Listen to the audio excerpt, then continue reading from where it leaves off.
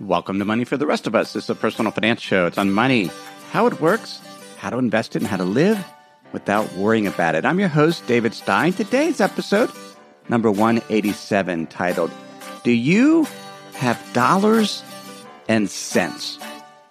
Last month I was at the bookstore, and there was a new book by Dan Ariely and Jeff Chrysler called Dollars and Cents, How We Misthink Money and How to Spend Smarter.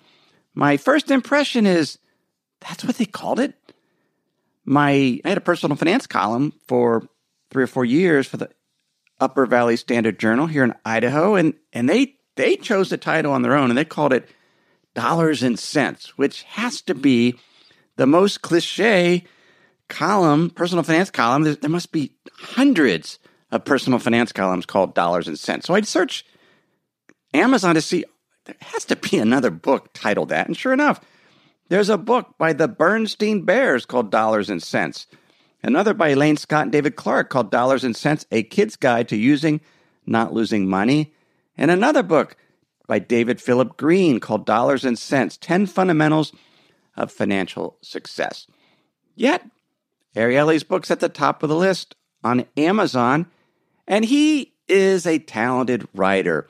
I first read one of his books in 2008 titled Predictably Irrational. And at the time, I keep all the books I read just so I know what I read. I typically do a little snippet in terms of what I thought about. If you go to the About page of moneyfortherestofus.com, there's a link to the books I've read over the last 10 years or so, 12 years really. And this particular book I called Excellent Summary of Studies with Behavioral Economics. So, wasn't really keen on the title, and it was on behavioral finance, and I already did an episode 138, where I talked about The Undoing Project by Michael Lewis, where he talked about Daniel Kahneman and Amos Tversky. That was 138, Should You Sell Your Stocks Before Trump Takes Office? I also discussed Daniel Kahneman's work, Thinking Fast and Slow, in episode 27, What is the Right Price? But in thinking about it, I realized there's some principles I need to do a better job just learning on my own. And the focus is going to be on furniture. Think about the furniture you've had in your lives. The furniture we had, most of our furniture, we didn't change very much. My mother inherited some antiques and cherry mahogany from her Aunt Louise, who got it from an attorney of the Roebling family that she worked for in Cincinnati. And we rarely got furniture. The one time I remember we got a new piece of furniture, my mom found a chair outside the St. Vincent de Paul collection box, and we discussed the ethics of, can you take a chair from a donation box? If you're poor and you need a chair, we took it. We bought a couple chairs off of classified ads, I remember. But just think about furniture you've had. It kind of comes in and out. Laprelle and I bought, about 10 years ago, a tropical hardwood table and 6 chairs from the Unfinished store. We paid $1,000. When we sold our farm and we're moving to Idaho Falls, we didn't want to move that set, so we sold it. Then we traded a living room set with my sister-in-law and got her large oak table that we used to host over 20 people for Thanksgiving about a year ago. But then we've moved into a different house, a mid-century modern house, and the oak table set wouldn't fit. So we were in the market for a new dining set. And the question is where to buy it. If possible, I wanted to buy furniture made in the U.S. and knowing where it came from, who made it. So we bought a Julian table in white ash from Room and Board. It was made by the Seeloff Company, or the Seeloff Corporation. That started in their garage in the 19th century. And by Ulrich Seeloff, he discovered his love of furniture and design in the family workshop. And so this is a family company that made this made this table. $1,600 on Room and Board for this white ash table. And then we bought 6 chairs. They were made by M.H. Parks. They're based out of Massachusetts, and they started in 1827, $400 each.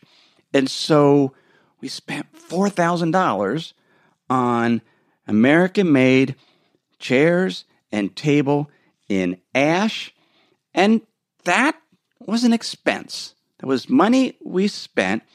We do an annual budget in the Stein household, and every month we go through this. I go through a spreadsheet and see what we spent that month and how that fit into our annual budget. Now, we didn't have a furniture budget. That just falls into the category shopping.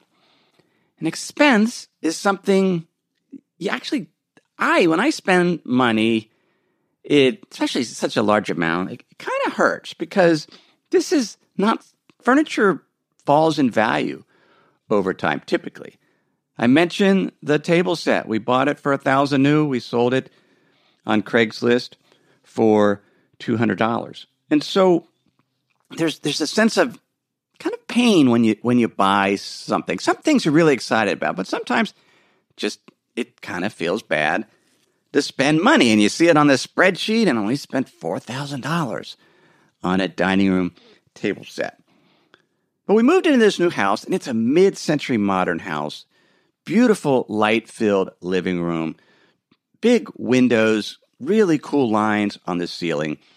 The living room furniture we bought with the house, so we gave away our other furniture to my brother-in-law, and this one had living room furniture, but it needed something against the one wall, some type of bookcase, a bigger piece to bring some additional beauty to this living room. So we found ourselves in Salt Lake City at the Euro Treasures Antique Store. It's a large warehouse, a lot of Victorian, mahogany-type antiques, dark wood. I'm just walking through and found not many mid-century modern pieces, but there was one. It was a bookcase. We asked about it. The owner said it was $900. And I thought, that's reasonable. Because in my mind, I just had spent $4,000 on a table and chair set. So $900, that seemed much less. My anchor price was $4,000. Ariely and Chrysler write that anchoring occurs when we are drawn to a conclusion by something that should not have any relevance to our decision. It's when we let irrelevant information pollute the decision-making process. Anchoring might not seem too worrisome if we think that the numbers don't pollute our decisions very often. But the second and more dangerous part of anchoring is that this initial irrelevant starting point can become the basis for future decisions from that point forward. I spent $4,000 on furniture, but that was brand new furniture in ash. This was an antique. It really wasn't relevant to what it should cost, but I was anchored, and so I thought $900, that seemed cheap compared to the furniture expense I had what we'd spent earlier that year.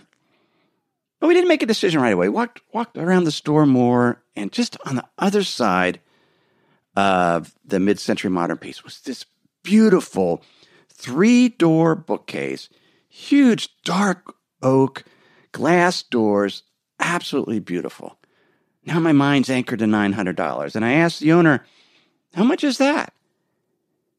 $15,000. He says it's a Stickley. And Stickley didn't ring a bell to me. I didn't know who Stickley was.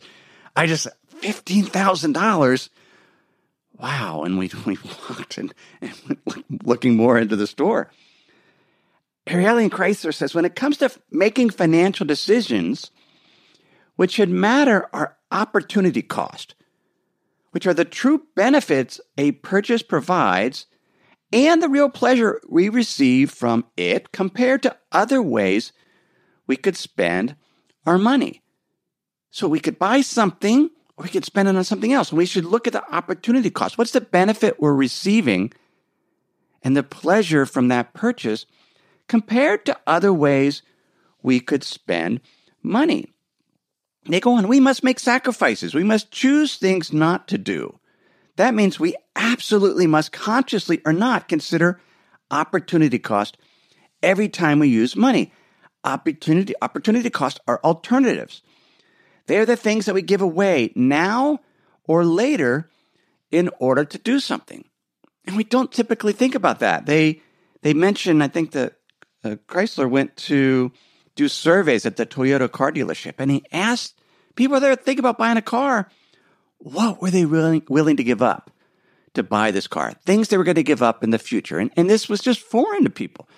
They said, our ability to buy a Honda because we're going to buy a Toyota. But they don't think about necessarily that we're going to give up a potential vacation, or we're not going to be able to eat out as much because of this purchase. Now, I wasn't thinking like that at all when it came to furniture because I was just looking for a piece. I wasn't thinking about what I was going to give up. I just wanted to get the right price. I knew I had spent $4,000 on a dining set. I didn't really know what I was going to spend, but $15,000 for a Stickley just seemed a little like way too much. But then I met Riley. He's another co-owner of Euro Treasures. And we were in the back room, and there was the most beautiful piece of furniture I'd ever seen. It was a Limbert sideboard. Charles Limbert. He was born in 1854 in Pennsylvania, died in his home in Grand Rapids, Michigan, 1923. Heavily influenced by the Dutch, or really founded the Dutch arts and crafts style furniture, and designed furniture, and that's kind of what this arts and craft furniture, that's what the Stickley is, very much simple lines, and where you can see the quality of the wood as well as how it's put together in terms of pegs oftentimes used, in terms of putting the different pieces of wood together. Just beautiful, beautiful piece of furniture. I asked Riley how much it was, and he described, I didn't know who Lindbergh was. I'm giving you information I have found afterwards, which gives you a hint what might have happened with this particular piece. He said $5,000. And I thought, that's worth it. It's a beautiful piece. I've never seen a piece of wood. I have another sort of oak sideboard that we bought many years ago at an auction. Not even on purpose. I'm standing there at this auction, and somehow the auctioneer thought I bid. And he says, sold, and he pointed at me. And we paid $300 or so for this piece of furniture. But when I compare that to this piece, it's just completely different. The Brill loved it also, and we decided, well, let's buy it. This could go against that wall. And turns out Riley could bring it up in his truck. He wouldn't charge for delivery. Deal. And then he says, what about a package deal? As long as I'm bringing up a truck, is there anything else in the store you might be interested in? Back to the book Dollars and Cents, we know, and they point out, that when we buy, we should consider the opportunity cost, the true benefit and the pleasure compared to other ways we could spend our money. What we shouldn't consider, they say, what should not matter in a perfectly rational world, sales prices or savings, or how much we're spending at the same time on something else. In other words, the savings we get, a package deal, that should not have entered into our consideration. Something else you shouldn't enter into our consideration is the classification of our money, where it came from and how we feel about it. This is mental accounting. I'll talk about that in a minute. The ease of payment, cash or credit, that shouldn't make a difference in terms of our decision making. And the first price we see or previous prices we've paid for a purchase, the anchoring that we've talked about. Let me pause and share some words from this week's sponsors. What do companies like Ring, Hint, and Tecovas all have in common? They all use NetSuite to accelerate their growth. Successful companies know that in order to grow faster, you must have the right tools. Whether you're doing $1 million, $10 million, or hundreds of millions in revenue, NetSuite by Oracle gives you the tools you need to accelerate your growth. With NetSuite, you get a full picture of your business: finance, inventory, HR, customers, and more. It's everything you need to grow, all in one place, right from your phone or computer. NetSuite will give you the visibility and control you need to make the right decisions and grow with confidence. That's why NetSuite customers grow faster than the S&P 500. NetSuite is the world's #1 cloud business system, trusted by more than 19,000 companies. It's the last system you'll ever need. Schedule your free product tour right now and receive your free guide, 7 Key Strategies to Grow Your Profits, at netsuite.com/David. That's netsuite.com/David, netsuite.com/David. We wandered around the warehouse to see if there's anything else we might want to consider because we've made the decision to buy the Limburg sideboard. Well, I came back to the glass bookcase, 3 doors, that made by L&J.G. Stickley. It was the Onondaga 3-door bookcase, glass doors. I asked Riley about it. He told me about it. He said he'd gone to Chicago, looked at hundreds of pieces of furniture, and only bought 3. And this was his favorite. He paid $9,000 for it. And it was beautiful. Stickley, Gustav Stickley, who was the brothers of the Stickleys that built the bookcase, these are all built early 1900s. And they sort of worked together, and they founded this arts and crafts movement. In fact, Gustav Stickley put out a periodical that he started in 1901 called The Craftsman. And the whole idea was focus on the quality of the wood, simplicity of construction. Make the best piece that you can. Which he did. But then he overexpanded and bought or rented a 12-story office in Manhattan that he used as a warehouse showroom to share this philosophy. He ended up going bankrupt in 1915. It was a beautiful piece. And then I started to think, well, this isn't really an expense. I'm not buying furniture that I put in my spreadsheet. If I'm buying antiques, this is investing. I'm investing in antiques. And Riley used this word, a collector, not just buying furniture. This could go up in value. It had gone up in value since it was built in 1900. Here was 5 minutes ago. I didn't even know who Stickley was. In fact, they called it Sticky at one point, Stickley. And now I was thinking, maybe I should invest. Now, I know enough about investing, and you do too, that this is a speculation. Speculation is where there's some difference in whether the return will be positive or negative.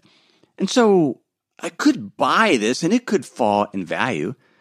In fact, I didn't even know what the value was. I didn't know what it was worth. I just trusted Riley because I could see his love for furniture. I trusted that that's what he paid, $9,000 for this piece. But I also thought, I've made way more than that on Bitcoin in the last couple of months, just because Bitcoin, another speculative asset, had gone up in price to what people were willing to pay. And I started thinking, well, if it's an expense, it doesn't go through my spreadsheet, it doesn't feel bad about it, because it's a different category. It goes on my balance sheet. It's an asset. It's part of my net worth. It's not an expense. Here's what Ariely and Chrysler say about mental accounting. That's what I was doing. I was doing mental accounting. I was shifting this from an expense to an investment. From this perspective, they write, mental accounting is still not rational, but it is sensible, especially given our computational limits. When we compartmentalize for simplicity, we don't have to think about the whole world of opportunity cost every time we spend. That would be exhausting. We just need to think about our smaller budget for coffee or dinner or entertainment and the opportunity cost within it. It's not perfect, but it helps. So if we're deciding which restaurant we want to eat at, do we eat at the more expensive one or do we eat fast food? We think about our restaurant budget. So it's an easier calculation. Our furniture expenses show up in shopping, but now we're thinking about it in terms of investment. And they point out that this is called malleable mental accounting. There's some ambiguity there in terms of the exact categories. And I fell into some mental accounting. Riley said, if we do a package deal, we'll get a discount and free shipping. And it includes tax. And you can use your credit card. If you use your credit card, then it doesn't quite seem as much like spending. If you use cash, cash feels more painful. It's more visceral. I recall the little girl who we bought the bracelet from in San Cristobal de las Casas. I handed her the cash, and she pulled up that bill, and she smelled it. And I asked her, does it smell good? And she says, yeah. It's visceral. The pain of paying, says Ariely, it's a function of time and attention. How much time does it take to pull out those bills one by one? How much attention do we put on it? When we use a credit card, very quick. We're not seeing the money. Just go. It's all digital. It just happens. And if I used my American Express Starwood, then I would get points. Here's what Ariely says. Credit cards also make us value purchases differently. They seduce us into thinking about the positive aspects of a purchase in contrast to cash, which makes us also consider the downsides of the purchase. In fact, I'd have to run it through my spreadsheet. And the downside of parting with our cash. With credit card in hand, we think about how good something will taste or how nice it will look on the mantle, or in our case, in the living room. When we use cash, that's what we're focusing on. They point out that money in the future has a discounted value. When we plan to pay in the future, it hurts less than when we pay the same amount now. You charge it, you don't have to pay for it a long time. It almost feels free right now, is how they put it. They go on, we're not paying until the great, unknowable, optimistic future when we may be a lottery winner or a movie star or inventor of solar-powered jetpack. Then the future when you pay with a credit card, which is why credit can be so dangerous. Remember the first time I started using a credit card to buy groceries, my mother-in-law thought I was crazy to use a credit card to buy groceries. Now we do it all the time. We just a debit or credit card. And we get points. So we thought about it. And we bought a package deal. We bought the Limburg sideboard. We bought the bookcase by the Stickley bookcase and a Stickley chair. And we got Starwood points. And because it was an investment, I'm a collector. It wasn't an expense. After we left the store on that night, I thought, what in the world have I done? Thousands of dollars spent on furniture. Investment. After I did the episode, I think it was 146, on how to decide what to buy, I talked about the car purchase we did, a BMW, and one of the listeners or Plus members asked me as a psychiatrist, he says, are you an impulsive buyer? And kind of stung a little bit. I mean, he was kind about it, but not usually. But sometimes, and particularly when it comes to mental accounting. So afterwards, I did what we all do when we make a large purchase. We are subject to confirmation bias. We look for information that confirms what we did was the right choice. I'm scouring the internet looking for prices of 3-door bookcases by Stickley. What are they selling for? I found one for $15,000. Different one. And it wasn't even as nice as the one that we got. I bought a book, used book called Stickley Style, and read all about Stickley, know everything about it. Well, not everything, but I know a lot more about Stickley than I did when I was pronouncing it sticky in the store. So we have this confirmation bias. We're looking and confirming that we made the right choice. These are behavioral things when it comes to money. We have to consider the opportunity cost when we buy. What's the benefit? What's the pleasure we get compared to other things? And not fall prey to malleable mental counting. We all do mental counting. We just have to be aware of it. In fact, at the end, the last chapter of the book, they say stop and think. They write, every so often consider how much pleasure, how much value we may truly get out of a purchase. Think about what else we could spend the money on and why we are making this choice. If we recognize what we are doing and why, over time, slowly but surely, we'll get the ability to change our decision-making for the better. I have no idea whether it's a good choice. It showed up last week. Beautiful pieces of furniture. They look great in our living room. And I'm fine with it. It was an investment. I'm a collector now. But it's also an expense. And we'll see what happens. It certainly has more substance than Bitcoin. I can enjoy it. I can look at it. I can admire it. I can let my kids have it when I grow old. But we need to be cognizant when we buy at the opportunity cost and the benefit and compare it to other things. Great book, Dollars and Cents. I would encourage you. There's a lot of good stuff in that book. You can get a link to that in the show notes at moneyfortherestofus.com. While you're there, why don't you sign up for my free Insider's Guide. Each week, I do some of my best writing there. I've written about emerging markets. Last week, I sort of gave an update on markets and what happened in 2017. So it's not necessarily always things doing with that week's topic. It's sometimes things that can be more timely. And so sign up for that at moneyfortherestofus.com. Or if you're a U.S.-based listener, you can just text the word insider to the number 44222. Everything I've shared with you in this episode has been for general education. I've not considered your specific risk profile.